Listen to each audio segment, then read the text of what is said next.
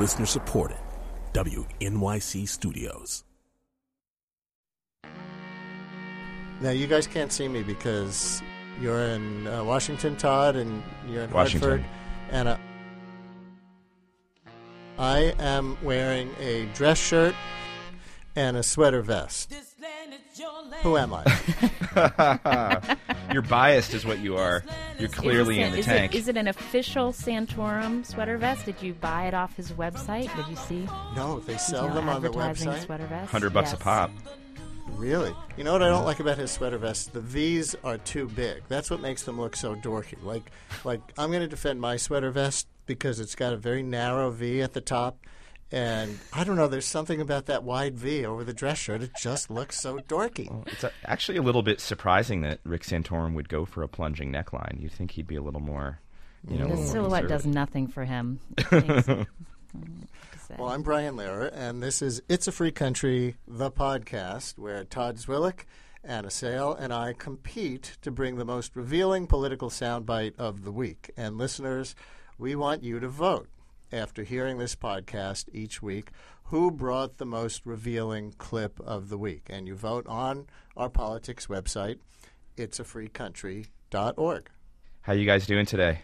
Well, I think it's Anna, you're the one who's really been going hardest at it. Yeah, you've been in New Hampshire. I've been sequestered in the Beltway. That's what I think the revealing question was particularly difficult this week because New Hampshire was boring. It was, wasn't it? All in all, it's just we boring. hate to admit it. And so it's hard. You hate to admit it, but also it feels good to admit it because as a reporter, you're like, what's the fresh angle I can come at this with? And when Romney's got a huge lead in the polls, and even when you talk to voters, they're not too excited about him, but they'll probably vote for him anyway. It's just sort of a ho-hum story. I thought there was a lot of drama going into last night. Was Romney going to come out with 7 convention delegates or 8? I heard when the special started last night with that question, I was like, oh no, we're in for it. Whew. I thought it would rope people in, with the kind of dry irony of the whole thing. Well, I've got a Mitt Romney clip that I'm going to play for us for just a second that is less about New Hampshire and hopefully about the rest of the race, which is why I think it's so revealing. Right before I get to it, just so that we don't lead off this podcast by telling people that New Hampshire was terribly boring, Anna Sale, I have a question for you that I've been wondering about, that I've been saving. Since New Hampshire was so dull, did you get any personal FaceTime with Vermin Supreme? I've been dying to ask you. I didn't meet Vermin. It was a failure on my part. Yeah, yes. I'm a little disappointed. I wish that you had, because I would love a first-person account of the man himself. What am I missing here? I should know who Vermin Supreme is, I guess. Anna, why don't you tell Brian? Well, Todd, I'm not a vermin expert, but I know he's kind of a famous guy in New Hampshire who's just a kind of eccentric political figure. What's his... Now, What's Vermin Supreme is a satirist. Vermin Supreme is a candidate for president in New Hampshire. He's actually on the ballot. He got, I'm guessing, I think he got something around 875 votes last night, which is more than you can say for a lot of other candidates. He got about half of what Rick Perry got. Vermin Supreme likes to hold a bullhorn outside of events and heckle candidates. He wears a rubber boot on his head. He has a big, long beard, and he likes to get in camera shots when candidates are glad-handing on rope lines and walking through parking lots. Just, Brian, I would encourage you to go on YouTube and just type in Vermin Supreme, and that'll be a far better description than I could ever give you. Is that his given name? Well, some people on Twitter were wondering if it wasn't the latest offering from Taco Bell. Ooh. Yes. Well, hey, come on. I live in Manhattan, and you can't live in Manhattan with knowing something about vermin. But, Anna, where you come from in West Virginia, I think they call them varmints, right? That's right. Vermin Supreme. Well, it makes me wonder who the Vermin Supreme of South Carolina will be. And let me get to my clip here a little bit, because I think that this clip said a lot about what happened in New Hampshire over the weekend, as we had those 2 weekend debates, and then we transitioned, into election night. Now, this is from the debates over the weekend. This is an exchange between Newt Gingrich and Mitt Romney here that I think says a lot about where we're going in South Carolina. Let's hit that clip. It said that as part of an investigation, an ethics investigation, that you had to reimburse some $300,000. Those things were all true. If there was something related to abortion that it said that was wrong, I hope they pull it out. Anything wrong, I'm opposed to. But, you know, this ain't a beanbag. We're going to come into a campaign. We're going to describe the differences between us. But I do think the rhetoric, Mr. Speaker, I think was a little over the top. You think my rhetoric was over the top, but your ads were totally reasonable. All right, this ain't beanbag, says Mitt Romney, and right at that point, it certainly became not beanbag anymore, because that it was right after that Newt Gingrich announced to the world that a super PAC that's on his side, in his corner, was going to be releasing this long infomercial, this video about alleged rapacious, voracious, vulture-like capitalism during Mitt Romney's tenure at Bain Capital. And it's going to be flooding in South Carolina. They're going to be running that ad. I don't know yet if it's going to be on television or just internet. It's certainly gotten a lot of buzz amongst us in the media. And Newt Gingrich is also spending his own personal campaign money on abortion ads. No, this is not beanbag anymore. Well, I just love that Newt Gingrich's tone there. You think my rhetoric is over the top, this deadpan, you know. I mean, He's an angry man, and it's going to get ugly in South Carolina, where it usually is where it gets really ugly. But who wins when both of them are like, your rhetoric is worse than, your rhetoric is worse than my rhetoric. No, your rhetoric is worse than my rhetoric. Who wins? It's probably neither of them. No, nobody wins, and everybody always goes back to one of Newt Gingrich's favorite rhetorical flourishes, which he was using at the beginning of this race, which was Ronald Reagan's 11th commandment: Republicans shall not criticize another Republican. That makes Newt Gingrich a sinner, at least in this case, in this sense, because he is certainly going to be criticizing another Republican, and harshly so, as they head into South Carolina here. You know, it just, you're right, Anna, that South Carolina always gets like this. I mean, remember George W. Bush versus John McCain in South Carolina, Karl Rove tactics, legendary alleged Karl Rove tactics of dirty tricks and implications that John McCain had a child who wasn't white or had a child who was black. Turns out one of his children is I guess Bangladeshi and is not white. But that was made an issue in some mailings. It doesn't get much uglier than that, and this race may just as well. Well, in the spirit of Gingrich, you think that was the most revealing clip of the week? I'll show you a most revealing clip of the week. Reveal. So, to me, if the competition is for most revealing clip, I'm looking for something that reveals something we don't know about a candidate, or reveals something we didn't realize about our country or about ourselves, the voters. So my clip this week reveals that Rick Santorum's grandfather fled Mussolini to avoid too much Medicare. Now, you think I'm making this up, but here we go. Santorum was campaigning in New Hampshire, and I think this got underreported because it was just after the Sunday debate. So there were so many sound bites already in circulation that someone would have had to say something incredibly stupid to break through the backlog, something that no one would ever say, like they like firing people or something like, oh, that happened. Well, that one broke through. So I guess that was much stupider than comparing President Obama to Mussolini by name, which is what Santorum did, or comparing Medicare and food stamps to fascism. I thank New York Politicker for writing up this clip and bringing it to my attention. It starts with Santorum revealing something about his immigrant grandfather. He came after having fought in World War I because Mussolini had been in power now 3 years, and he had figured out that fascism was something that would crush his spirit and his freedom. So that's the beginning of the story that Santorum tells. We'll spare you an overlong 4-minute excerpt about the virtues and problems of America, but Santorum wraps up this story of his grandfather fleeing Mussolini and coming to America, bringing it full circle by talking about the presidential campaign and America today. And we have two parties who are out talking about how they're going to solve those problems.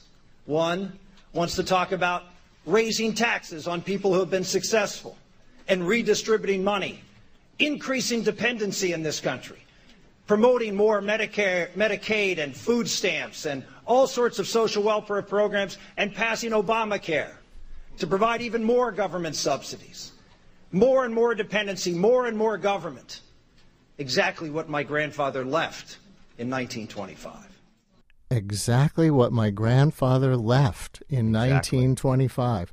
So that's my entry, folks. Rick Santorum reveals that his grandfather fled Mussolini so he wouldn't live in a country with too much Medicare. That's a big reveal. Brian, is this better or worse or the same as all of the protest signs that I saw in Washington, D.C.? You guys may have seen them as well in New York or in your travels. At the beginning, at the big push of the Tea Party movement, right around 2010, where there were plenty of signs featuring the President of the United States with a Hitler mustache and in some cases swastikas. Yeah, well, this happened under Bush as well, right? Especially when the Iraq War was beginning. Remember the big Jon Stewart rally? Anna, I think you were there, weren't you? I wasn't there, but I remember it. We sent some It's a Free Country folks down there. Right, and his whole point was, we may disagree with you, but we don't think you're Hitler. Apparently, Rick Santorum wasn't at that debate. Well, I think this Rick Santorum, Rick Santorum's talking about fascism, but then you've got Mitt Romney in his sort of pitch to the general electorate talking about European-style socialism. And I think, at what point are we all going to stop and just sort of take a look at this? I mean, it's without question that there are a lot of voters concerned about American decline, a lot of voters not certain what the future in America looks like. But I think there's a difference between saying that Obama and the Democrats practice socialism. I think that's actually within bounds. There are social democracies in Europe. Western European countries wouldn't blanch at calling what they have socialism. Fascism under Mussolini is in another category, in my opinion. Well, it's another category, but it's also, I think it's a far cry to say that we have socialism in America under the Obama administration.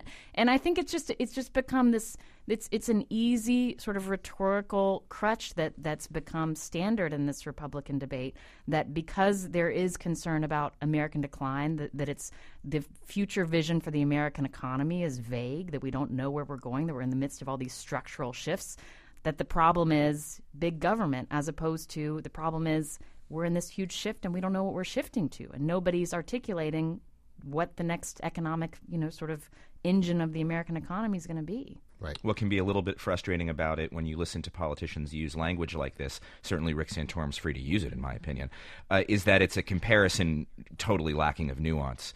Anna, you're completely right. There's a lot of angst, uncertainty, anxiety out there about the future of the country, both in the long and medium term, and even in the long term. We're facing deficits and a bad economy and an unpopular president and wars overseas. It's a vague and uneasy and nuanced situation. And then I sort of see comparisons to Mussolini or Adolf Hitler as just bringing out a clown hammer and bopping somebody over the head in the most ham-handed fashion. I'm not trying to criticize Rick Santorum directly. He's far from the only candidate or person in the public square who's done this. But what can be frustrating about it when you cover politics on the level of detail and granularity that we do sometimes is how very blunt a tool it can be. And the number of... Anna, go ahead.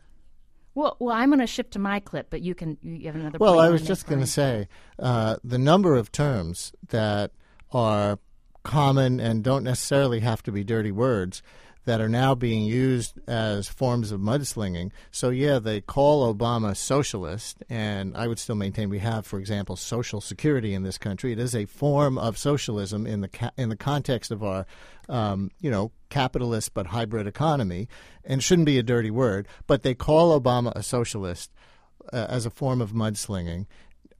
Gingrich, and I almost brought this clip, attacks Mitt Romney by calling him a moderate. That's become a dirty word. He's a Massachusetts moderate. Not a moderate. Oh, my God, I can't vote for a moderate. And then they go after Romney for being a capitalist at Maine with everything they went there. So you can't be a socialist, you can't be a capitalist, and you can't be a moderate.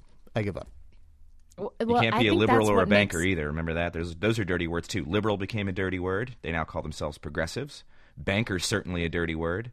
Maybe it has been for a while, but, you capture the language of these things. Well, I think that's what makes my clip the actually most revealing one of the week, because it gets at all these questions of who wins when there's this mudslinging, who wins when we're talking about Mussolini, comparing him to President Obama, who wins when Bain and when capitalism and all these everything becomes moderate becomes a dirty word. I think what we learned in New Hampshire is there is this huge appetite among unaffiliated independent voters for an alternative from this kind of horse race, debate that's happening about who's going to be the standard bearer of the Republican Party. I talked to a woman at the John Huntsman headquarters last night. This was before the results came out, but she wasn't confident that her candidate was going to have a strong showing. But she just really wanted. She was frustrated. She was frustrated by what had happened in New Hampshire with the media coverage. She was frustrated that with John Huntsman out, she didn't feel like she had a candidate that she could vote for who was an alternative to Obama, even as she is frustrated with Obama. This is what she told me. This is Gail Jolin in Manchester, New Hampshire. I'm not a Republican, so, I'm not a diehard anything. But, I'm hoping that, he can, if he gets elected, or if he gets seen personally, that moderates will come together. No one's coming together right now, Republicans or Democrats, and I'm tired of it. And I think that Gail Jolin speaks for a lot of voters in this country who say they're dissatisfied with Congress, they're dissatisfied with the direction of the country. And the Republican primary campaign is not connecting with that sentiment whatsoever. And as we go to Florida, which is a closed primary where independent voters can't participate, they're not going to be in it either. They don't have to be appealed to. Nobody moderate can continue to be a bad word. When has the country ever, moderacy to me, and people who are frustrated like your voter there, Anna, says to me that people are yearning for kind of a pulling together, a commonality of purpose, and all of those things that candidates always talk about. And every candidate always talks about that. But when does the country ever pull together, in times of economic strife and uncertainty and bad economy and high unemployment and high debt? No, these are the times when we really go to battle, and voters seem to be demanding one thing out of one side of their mouths and asking for another out of the other side of their mouths. They elected President Obama by giant margin in 2008. They turned around and elected the Tea Party and emboldened Republicans to never make a deal with him. Then people are coming back and rolling their eyes and wishing the partisanship and the bad ads and the Obama bashing would go away. And the electorate doesn't know what they want because people are confused, and I don't blame them. But I feel badly for people like your voter, I guess, because she has a genuine, heartfelt desire for moderacy and agreement and commonality of purpose and problem solving. You're not going to get it in this environment. Talk to me when unemployment is back at 5%, Right. Scarcity makes people go at each other for the scraps. And look at the conundrum that Mitt Romney is caught in. I don't spend a whole lot of my time feeling bad for Mitt Romney, but the Tea Party factions of it demand a free market economy above all else, and then get furious at Mitt Romney for laying people off when his company bought struggling companies. So you can't have it all ways. We have a contest. Did you know we have a contest? You mean the one I just won with my awesome clip of the week? No, not the one I just won with my awesome clip of the week. That's the contest that we compete in. We have a contest for the listeners to compete in. And listeners, here's the thing. As we wrap up, you now have the assignment of doing two things. Go to itsafreecountry.org and vote who really did have the most revealing soundbite of the week. Anna Sale, Todd Zwillich. On that word revealing, listeners. Or me, Brian Lehrer. And we have a contest that comes out of Todd's clip because Todd's clip was Gingrich and Romney and talking about how politics ain't beanbag. And that's a famous expression, but one that is hopefully out of date. And I think we can do better for the 20th century. Todd, where did that come from in the first place? This ain't beanbag? Mm-hmm.